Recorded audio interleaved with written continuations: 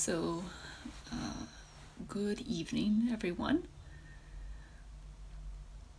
The Zen ancestor Bodhidharma, the first Zen ancestor in India, or the individual at least credited with bringing Zen from, sorry, not the first Zen ancestor in India, but rather the first Zen ancestor in China, or the individual credited with bringing Zen from India to China, had a very pithy teaching. He said, point directly at the human mind, see its nature, and become Buddha.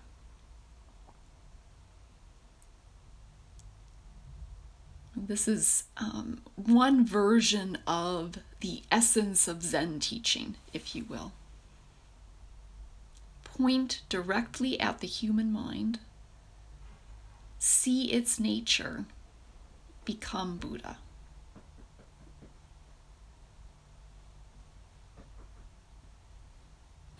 This teaching has in it the confidence that we can, as human beings, point directly at the human mind. What is this pointing? This pointing is a pointing of our attention. We turn our attention to watching the mind. Watching the mind.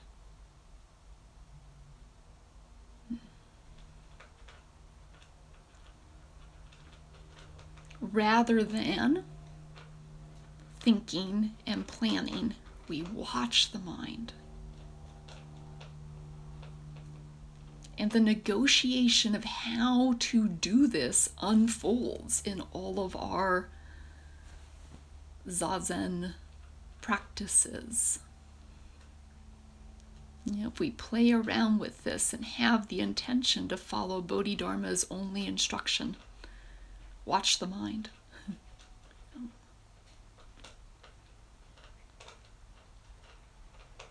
See its nature. Understand over time what is happening. What is this mind up to? What is it that watches the mind? Not philosophy. Not philosophy. These aren't philosophical questions. Can we see? Can we peek behind the veil? Can we peek behind the static of idle thoughts? Can we, instead of, of course, we also want to, when we notice the mind has wandered, bring it back to the breath or to whatever our chosen object of meditation is.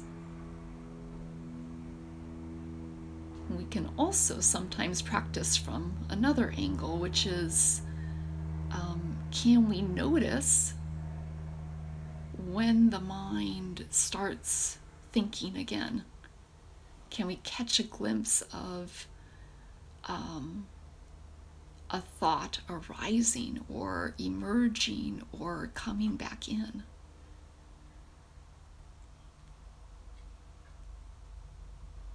These are all different angles that we might be able to play with from time to time, depending on our mind state.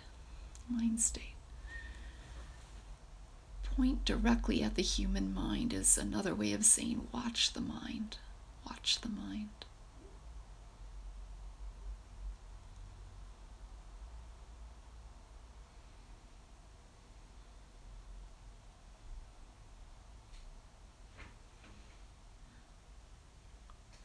Another angle I would offer on watching the mind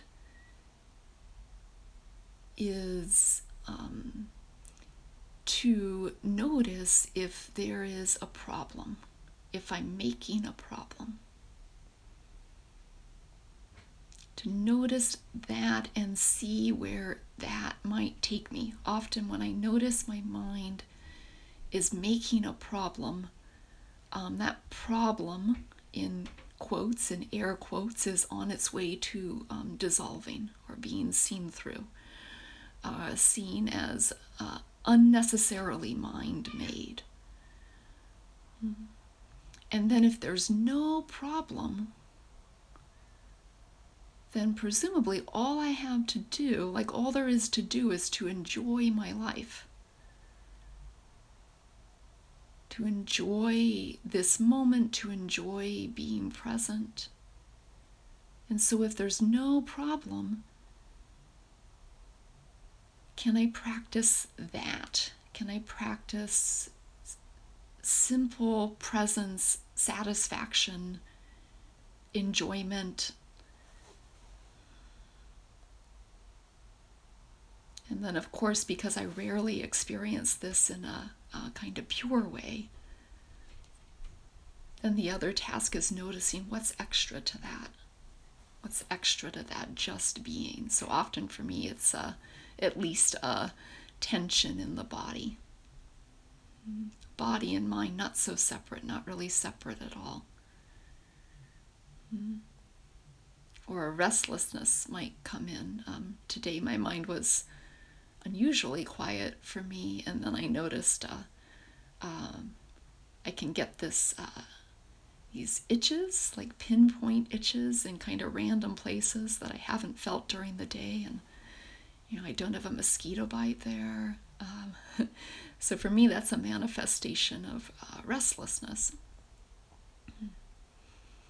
which of course is one of the things that can come into the mind. One of the hindrances, one of the distractions. So another way of seeing the practice, or encapsulating the practice, is we're just letting go.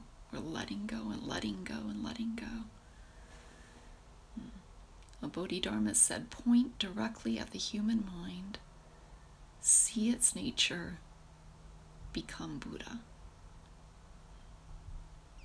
And he said this with a faith that this is all the instruction we need.